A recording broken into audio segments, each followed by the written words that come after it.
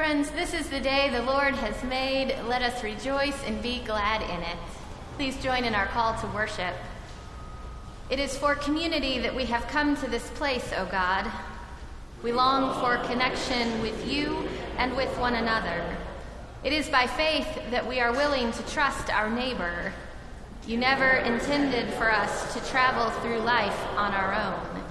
It is out of necessity that we lean on one another. It is impossible to be Christian by ourselves. When we forget who we are, O God, send us your messengers. We are your children, your beloved creation. Our purpose is to praise you and show others your love.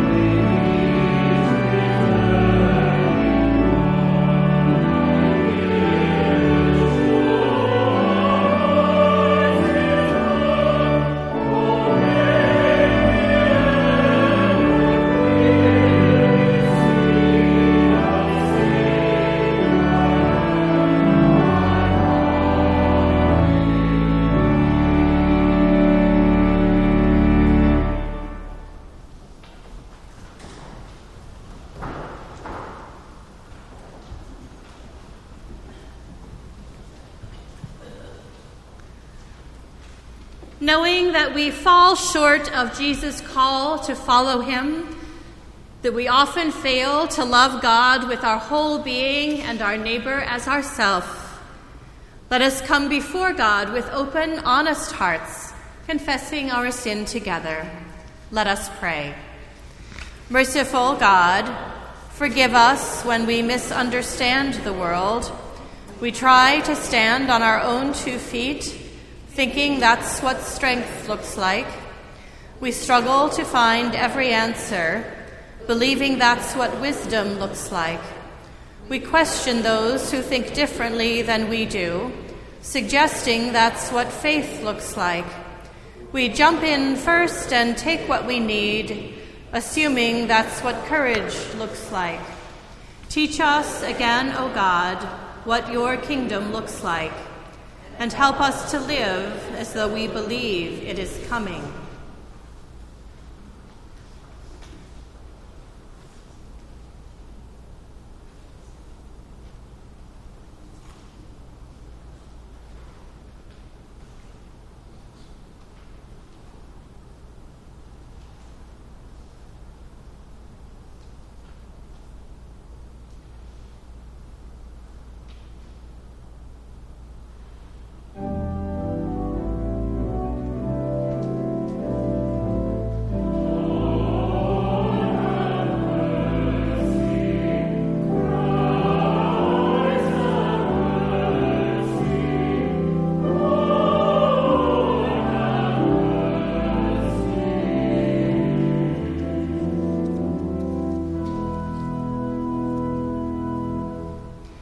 Hear the good news. As people born of water and the Spirit, we have died to the old life, and a new life has begun. God's grace is poured out upon us day by day. Be thankful and live as one who has been raised to new life. Friends, believe the good news of the gospel. In Jesus Christ we are forgiven. Thanks be to God.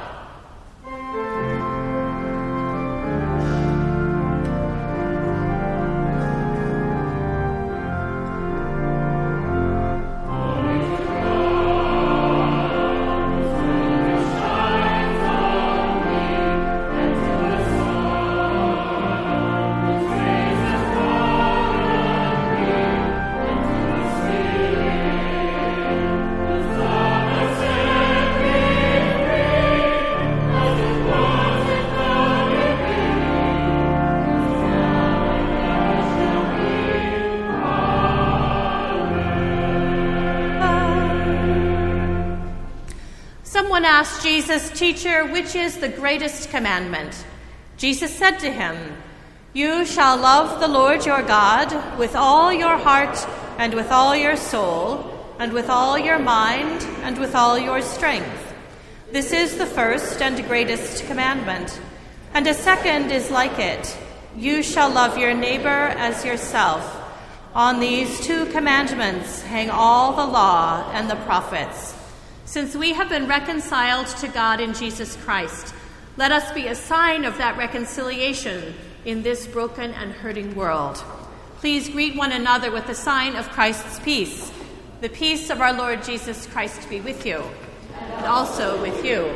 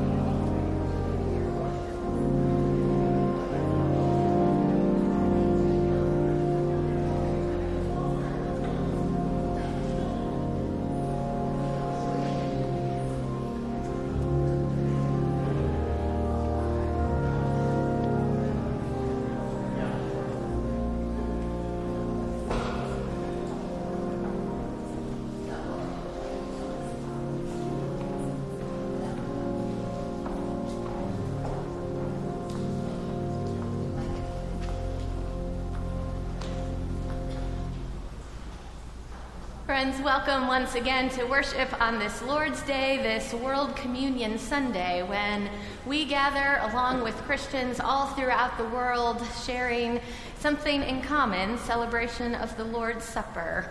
We do that every week here at Madison Avenue Presbyterian Church, but not every other church can claim that. So while it may feel somewhat normal to us, it is still a special day that we celebrate.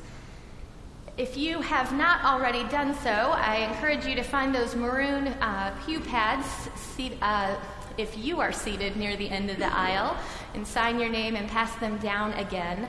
As you're doing that, I will reiterate that whether you are a first-time visitor or a long-time member, we are so glad that you are here. Your presence among us makes us better. And it is our hope that anytime you come through those doors that you will leave changed in some way, either comforted or challenged in your walk of faith. As you continue to sign your names, I'll lift up a few announcements for you. There are plenty printed in your order of worship. Do take a look at them throughout the week, but know that as it is the first Sunday of the month, we will have prayers for healing and wholeness during communion. So if you would like to receive a prayer on behalf of yourself or a loved one or some situation in the world, Beverly will be on this side during communion. I will be over on this side. And after you come forward to receive the elements, if you would like to step over for prayer, we encourage you to do so. And because it is the first Sunday of the month, we also collect a special offering for our food ministries.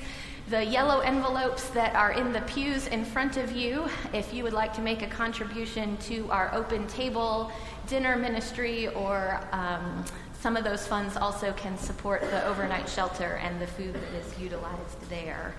So please do consider giving to that important mission of the church. And finally, do note the listing of the fall fellowship gatherings as we prepare ourselves for stewardship season. There is much reason to be joyful as we consider all the gifts that God has given us, and it is always a joy to come together and be together in one another's homes. You will all be receiving an invitation if you have not already. If for some reason you haven't, let us know. That is an error on our part. Everyone is invited. We hope that all of you are able to attend. Let us now turn our hearts to the Word of God.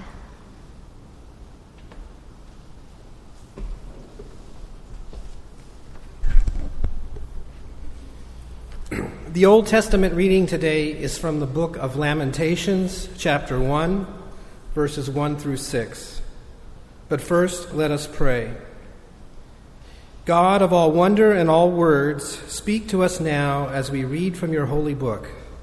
Silence anything in us that distracts or discourages us, that we might hear your truth, and hearing it, live each day according to it. Amen. How lonely sits the city that once was full of people. How like a widow she has become, she that was great among the nations. She that was a princess among the provinces has become a vassal.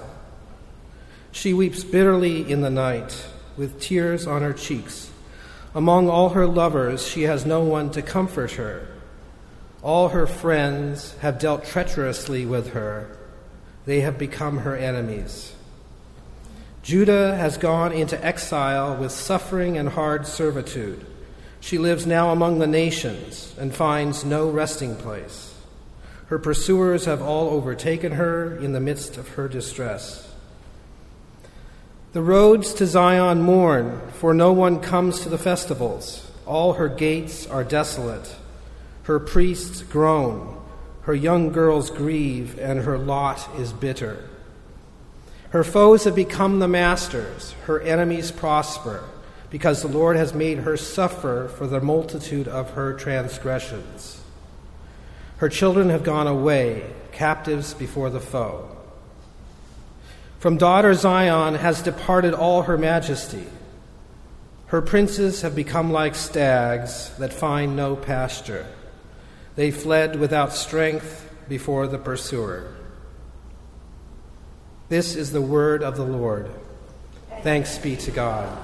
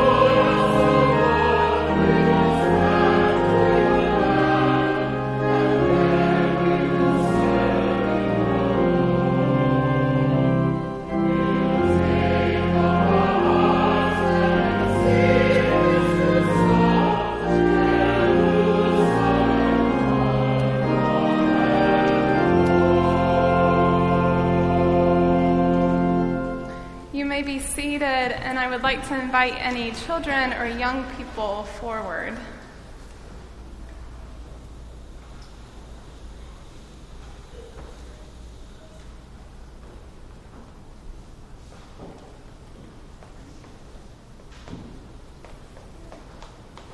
Good morning. Come join me on the steps here. I have something to show you. I'm so glad you're here. Do you know what this is? It's a globe, right? And it shows us where all of the countries in the world are located, right? Has anyone here ever traveled to a different country? Where have you been? You've been to Asia? Let's see, where is Asia on here? Where did you go in Asia? Oh, Korea and Japan. There's Japan right there, and there's Korea. What about y'all? Have you traveled anywhere? Is there anywhere you want to travel? China? Let's see, where's China? China's here. Wow, China's really big, right? Japan? There's Japan right there. You see it there? Have you ever been anywhere, Christopher? Brazil? Here's Brazil right there. It's pretty big too, just like China, right? Do you see? That's where we are, and that's where that is, right? Right, it's in the southern hemisphere, and we're in the northern hemisphere, right? Well, today, the reason I'm showing you this globe is because today is World Communion Sunday. That means today, many churches around the world are celebrating communion like we do almost every week. So they are taking part in this bread and the cup that we do every week here. And we remember, especially on this day, that God's church isn't just here in our sanctuary. It's full of people all over the United States and all over the world. We're all doing God's work together. Each of us has something we can do to show God's love. How can you show God's love? You don't know? Any thoughts? I have a thought. Maybe if someone falls on the playground, you can help, or you can pray for another person that you know might be sick, or you can volunteer at the open table or at the shelter with your parents, right? So we all have something to give.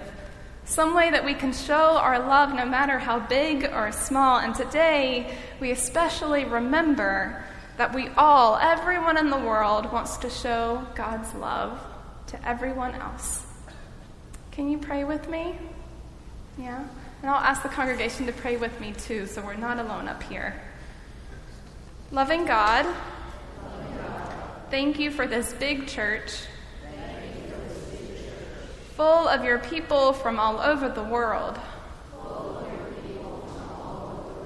May we show your love to everyone we meet. Amen.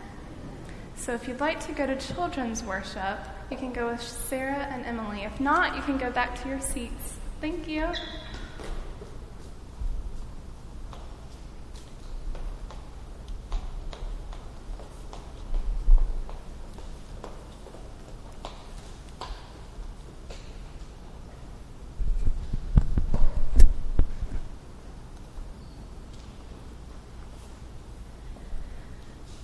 Friends, our New Testament lesson today comes from Paul's second letter to Timothy, the first chapter, beginning with the first verse.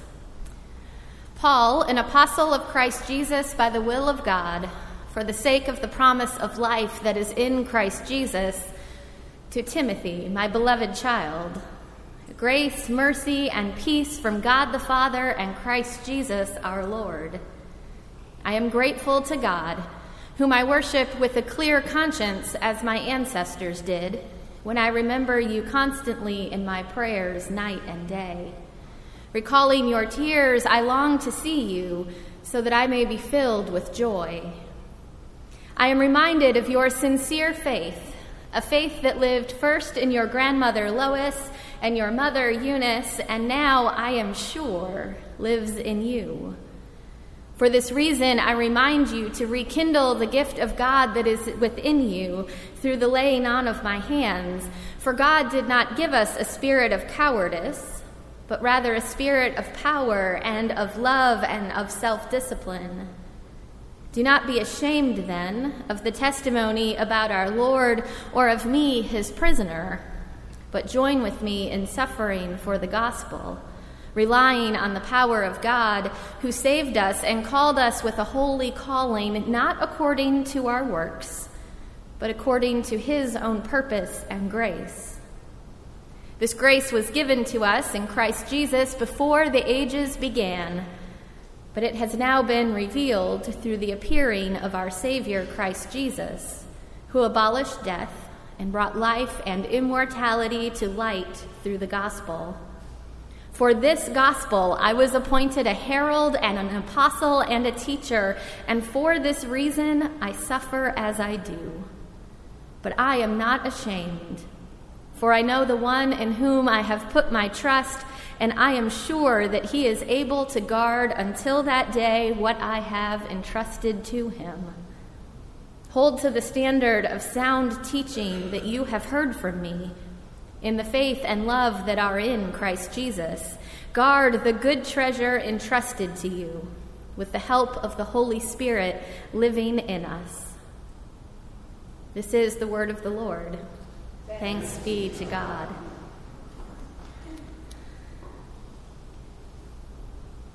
It was on July 4th, 1826, that both John Adams and Thomas Jefferson died.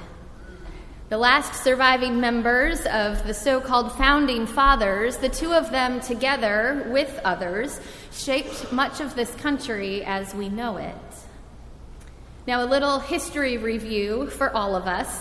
Adams would go on to be our second president in 1797, with Jefferson serving as second in command.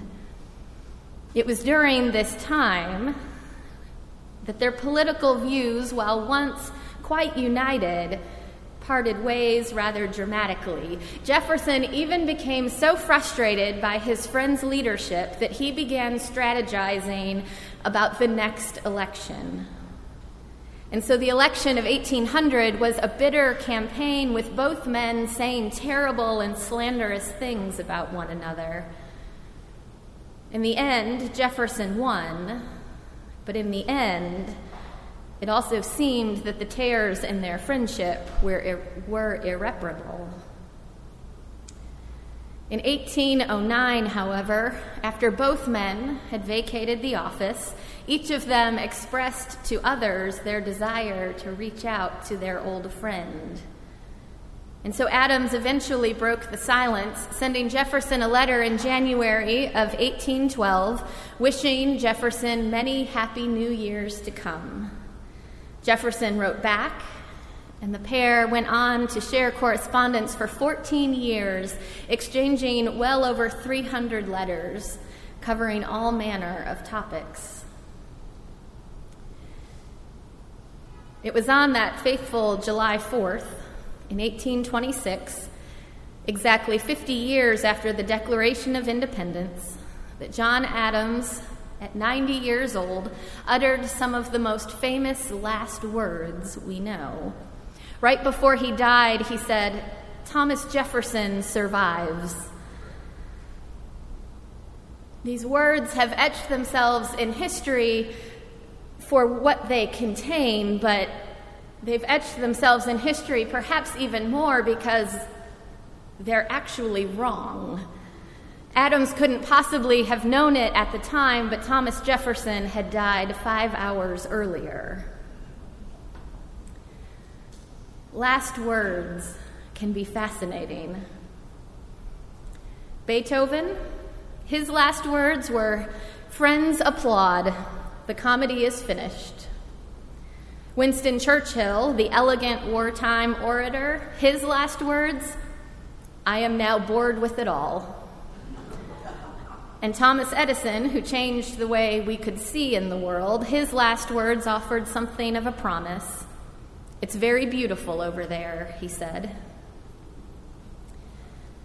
This second letter to Timothy is increasingly considered to be the Apostle Paul's last words.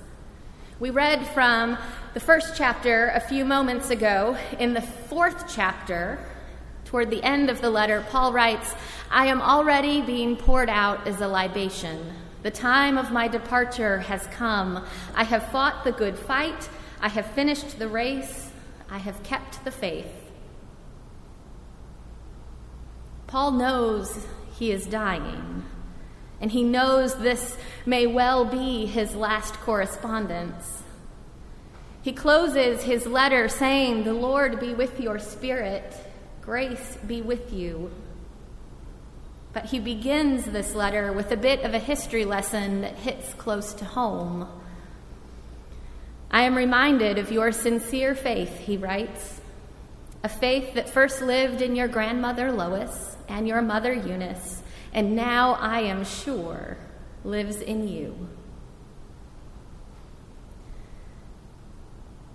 If I understand it, what Paul is saying is that for most of us, faith doesn't simply fall out of the sky and land on us.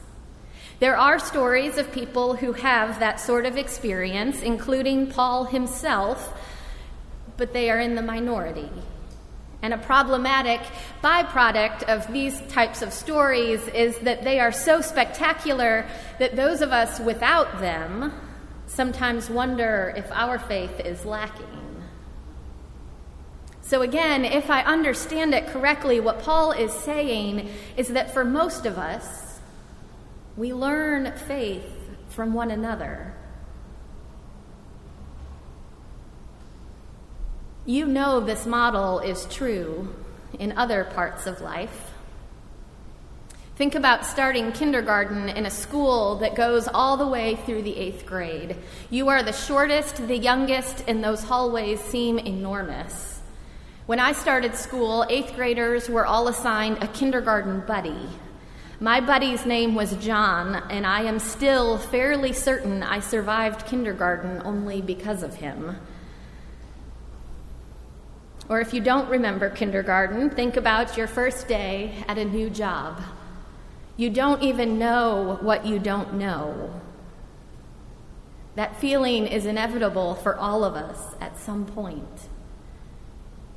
That's why so many organizations and corporations and schools use mentoring programs. You know how these work. Someone who knows the ropes walks alongside of someone with less experience, sharing insight and offering guidance. Mentoring is not a new practice, not by a long shot, but in the past 2 years, our understanding of mentoring has expanded. Now, Forbes, the New York Times, and the Wall Street Journal all report that those who have been mentors ought to consider finding one for themselves. And they say, this is the key part, the mentor you find should be under 30 years old. Otherwise, their studies say, you run the risk of staying stagnant while your colleagues or your competitors move forward. Now, there's science behind this. As we age, the neurons in our brains, they change shape and size, which ultimately means we learn at a slower rate. Our brains learn the fastest and with the greatest ease up until the age of 30. I am as delighted by this as you are. But there is a flip side, of course. As we age, we have the benefit of accumulating more wisdom and more information. The point is, we are learning that no one age or no one level of experience has the monopoly on knowledge. Everyone has something to teach someone else. We need each other to become our best, fullest selves. I have found this to be true when it comes to being the church as well. This past week, I imagine you read about it. The trial concluded for Amber Geiger, the former police officer who shot and killed her unarmed neighbor, Botham Jean, in his home. As soon as the verdict was read, Botham's 18-year-old brother, Brant, hugged his brother's killer and offered forgiveness. It was a remarkable moment. It really was. It went viral, and all sorts of Christians held that moment up as one we should all strive to emulate. And my initial response was exactly that. But then I started hearing from some of my preacher friends who are not white. They were begging their white preacher friends, which is to say they were begging me, not to talk about Brant's forgiveness without also mentioning Botham's mother, Allison, who offered a statement of her own. She said, "What Brant did was cleanse his heart towards Amber. I do not want that to be misconstrued as a complete forgiveness of everybody." She went on to say that she admired her son, but that justice demands an examination of the systems that contributed to her older son's death, systems that the Dallas police chief herself says demand an internal investigation. Now, please hear me carefully. It is maybe foolish of me to talk about this today, because I am still wrestling with it. I am still trying to figure out what this means, both for how I think and for how I live. I am still trying to figure out how forgiveness and justice live in tension with one another.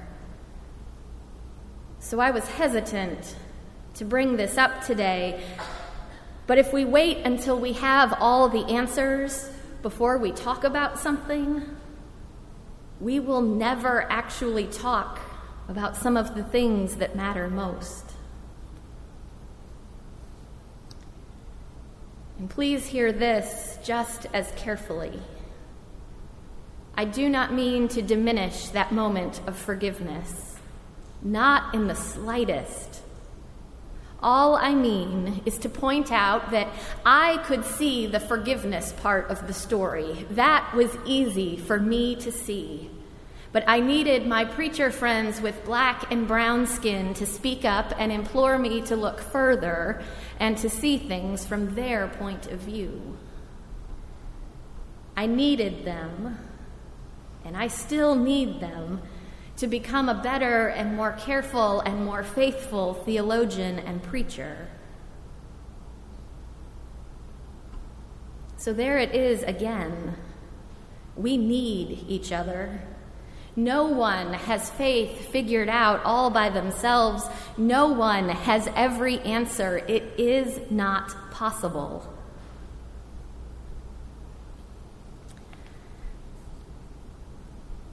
Last night, our confirmation class met for the first time. I am profoundly grateful for each one of them, and each one of them, each one of you, as some of you are out there, contributed something that only you could contribute. It was a very good first gathering. We had lots of questions, lots of learning, and lots of tacos. And without putting any one person on the spot, there was a lot of awkward silence in the room when I asked, "Why are you here? Why bother with confirmation?" You may rest assured that parental pressure is still a highly motivating force in our world. And then there was this collective rush to say, "No offense, we didn't mean to hurt your feelings." And I will tell you what I told them last night. That does not offend me at all. That does not hurt my feelings. And when I went through confirmation, let me assure you, I went for one reason, and it was my mother made me do it. And my mother made me do it because her mother made her do it. Now, obviously, at some point, faith became something that I cling to rather than something that was pressed upon me. But I would never have gotten to that point had someone not put me in the position to encounter it. I am reminded of your sincere faith, a faith that first lived in your grandmother Lois and your mother Eunice, and now I am sure lives in you. So hear this. There is faith in you, even if you are not sure of it right now. The Apostle Paul is sure, and I am sure. There is faith in you, and at some point, when you need it most, you will reach deep down, and you will discover that something is there. And I suspect you will be grateful. And sometimes we really do only have faith because someone else did first. And sometimes we only have faith because someone else gave it to us. And sometimes we only have faith because someone else showed it to us. And sometimes we only have faith because someone insisted we consider a new way of looking at the world. And that is exactly as it ought to be. Faith is a gift that comes from God, but more often than not, human hands are the ones that offer it. And this idea, it is so central to who we are as Christians that Paul begins his final letter with it. So if you need encouragement, as Paul seems to think Timothy might, Paul knows that when your faith is unsteady, it helps to remember. 4 times in the first 6 verses of this letter, Paul says, remember. Remember those who taught you something of faith. Remember the story they taught you. Remember the love they showed you. Remember what has always been, and you will find the strength to face what is still yet to come.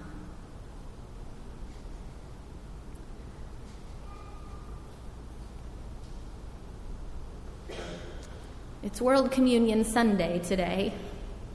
You've heard us say it already. It's a day when Christians throughout the world break bread and share the cup together. It is a day when all of us remember someone else's last words, or at least the last words that were spoken to his closest friends when they gathered for a last meal.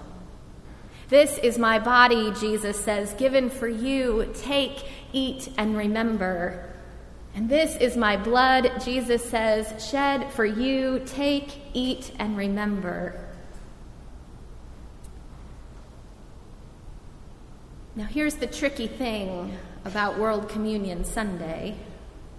We all celebrate communion, but we don't all do it the same way, and we don't even all do it with the same understanding. Do we use bread or do we use wafers? Is it always bread or does it change into something else? Do we use wine or should we use juice? Does it stay juice or is it changed into something else?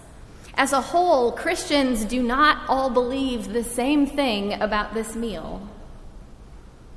But in observing it years ago, William Sloane Coffin said that on this day, at this table, Christ is found not in the nouns, but in the verbs. This is my body given for you. This is my blood poured out for you. Take, eat, drink, remember. Remember that when it comes to faith, you do not have to know it all. It is not possible to know it all. We figure it out together. We make our way together. And if that's not the last word on the subject, it certainly is the lasting word. Pray with me. Gracious God, we believe. Help our unbelief. In Christ's name we pray. Amen.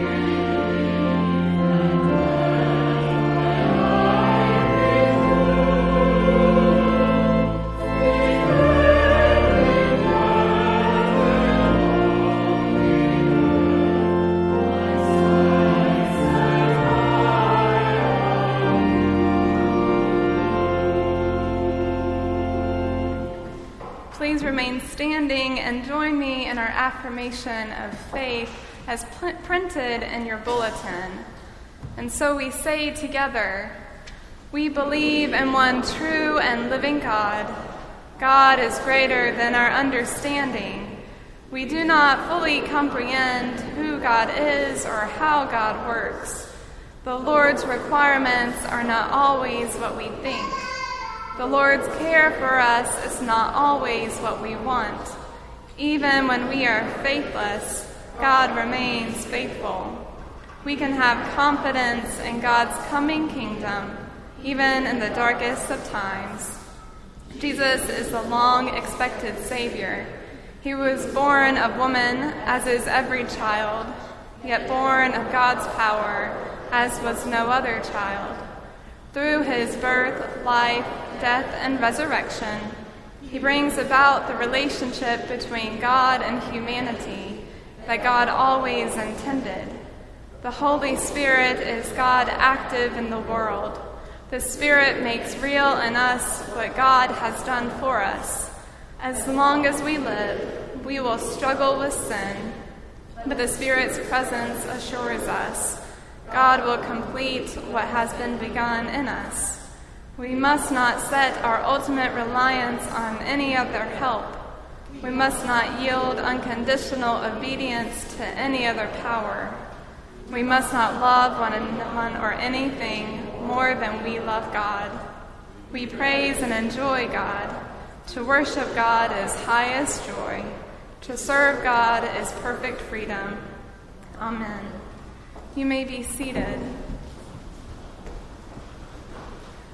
Let us pray.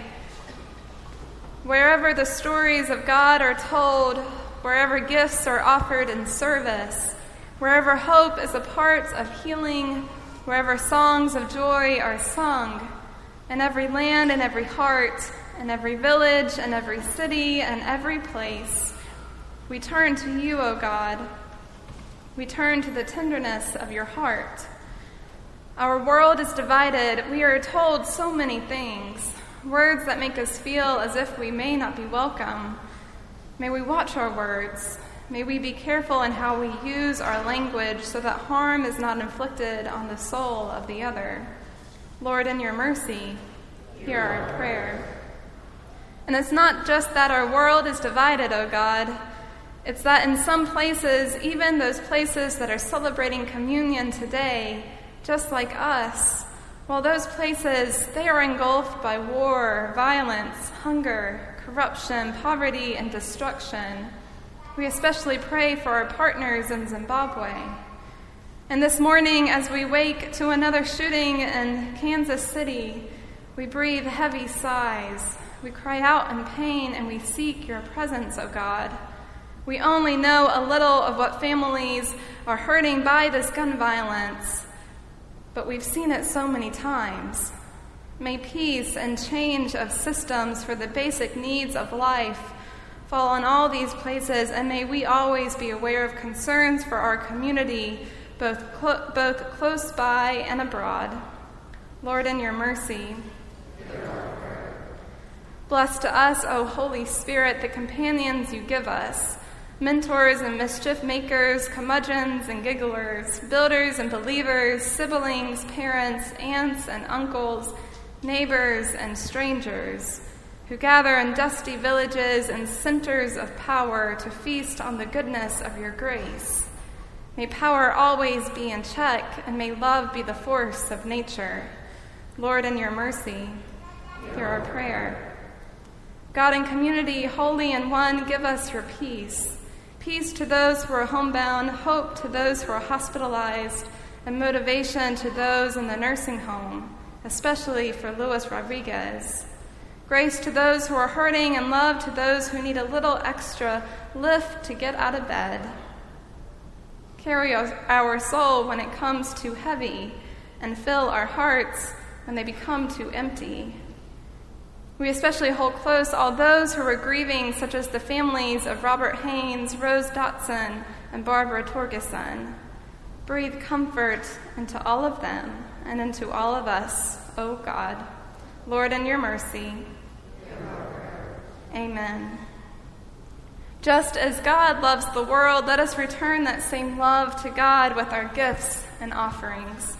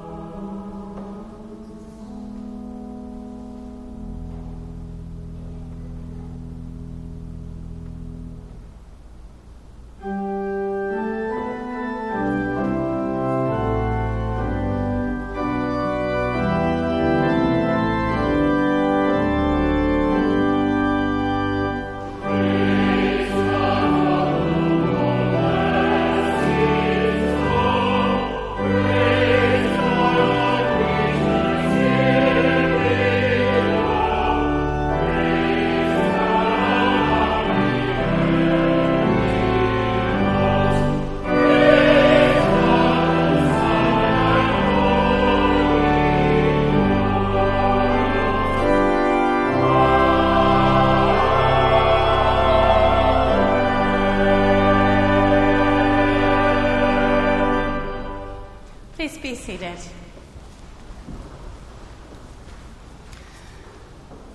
We come to this table with grateful hearts for all the blessings of this life.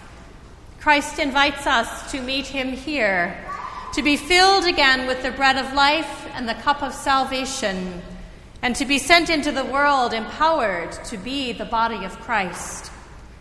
So come to this table, you who feel richly blessed and you who hunger, you who are searching for the truth and you who cannot bear the truth, you who are carrying heavy burdens and yearning to be made whole, you who are celebrating and you who are mourning. This table is not ours, but Christ's, and it is big enough for all. So come, taste and see that the Lord is good. The Lord be with you. And also with you. Lift up your hearts. We give thanks to the Lord. Let us give thanks to the Lord our God. It is right to give our thanks and praise. Holy God, we gather at this table with those in this room and with those all the way across the world. Together we share this feast, neighbor to neighbor, we share it. We begin by saying thank you for welcoming us here. Thank you for making this meal possible. Thank you for your love that makes all things possible. Thank you for the faith that comes to us, faith passed down through generations, faith that teaches us to forever sing to your holy name.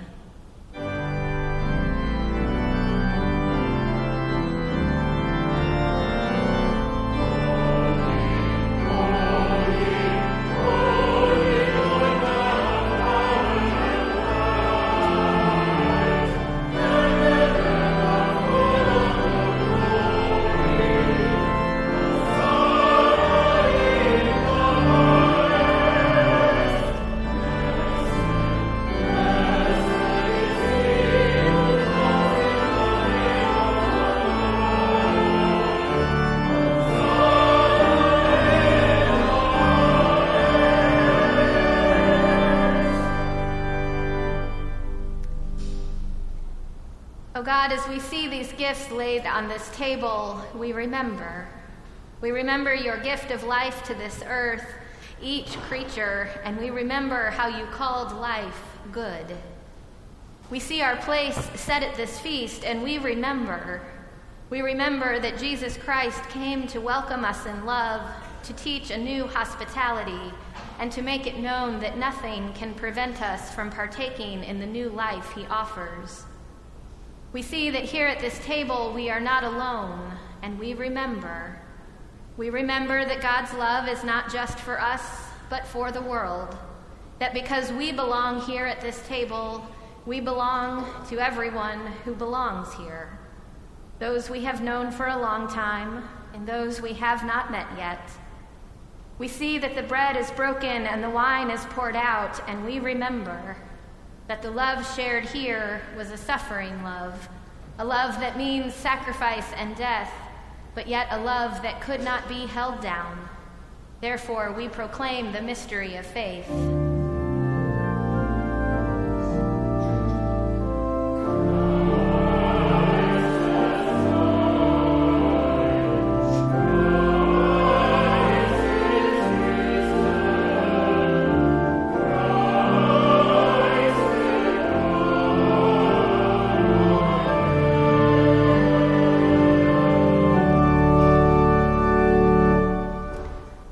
Remember, O God, and we give thanks. We must be honest that we cannot take bread and forget those who are hungry. And so we pray for all around your world who suffer the pain of poverty and cannot put food on their own table. We cannot take wine and forget those who are thirsty. We cannot hear words of peace and forget those who are at war. We cannot celebrate the feast of your family and forget our divisions. So come and be with us in the gifts of this table, that the world you imagine for us might no longer be a dream, but a reality. We make this prayer in the name of Christ Jesus, who taught us to pray. Thank you.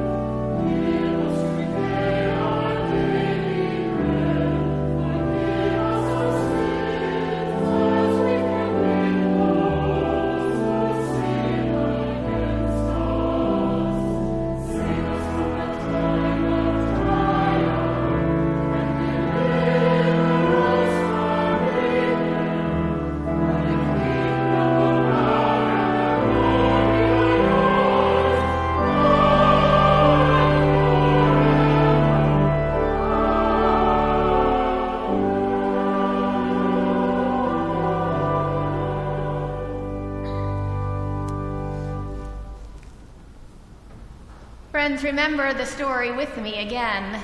On the night that he was betrayed, Jesus gathered his friends all around him, including the one who would go on to betray him. He gathered them all together, and he took bread, and he gave thanks to God for it, and he broke it. And he shared it with them, saying, "Take and eat. This is my body, and it is given for you. Do this in remembrance of me." In the same way, after supper, he took the cup and said, "This cup is the new covenant, poured out for you for the forgiveness of sins. Do this as often as you drink it as my remembrance." The Apostle Paul tells us that every time we eat this bread and share this cup, we proclaim the saving death of our risen Lord until he comes again. These are holy things to make us holy, the gifts of God for the people of God. Let us keep the feast.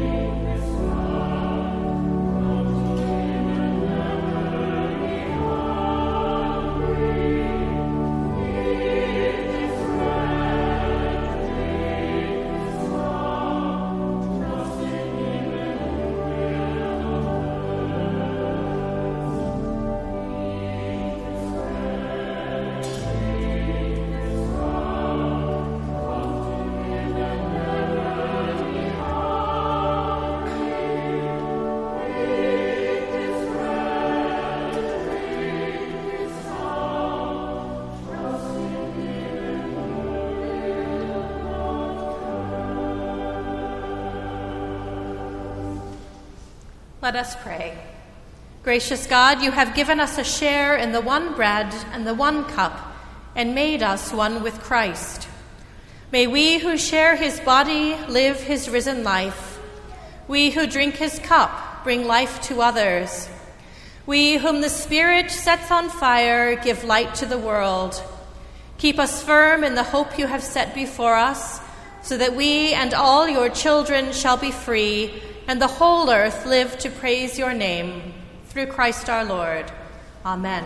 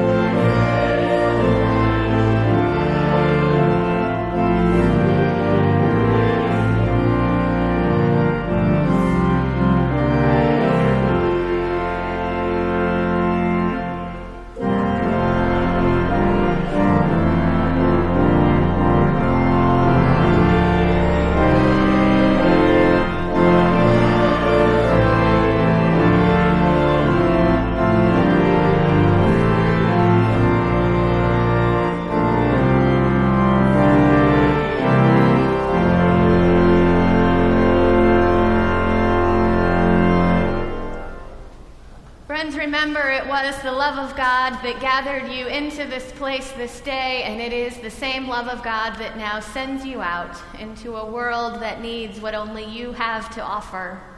So may joy and nothing less follow you all the days of your life.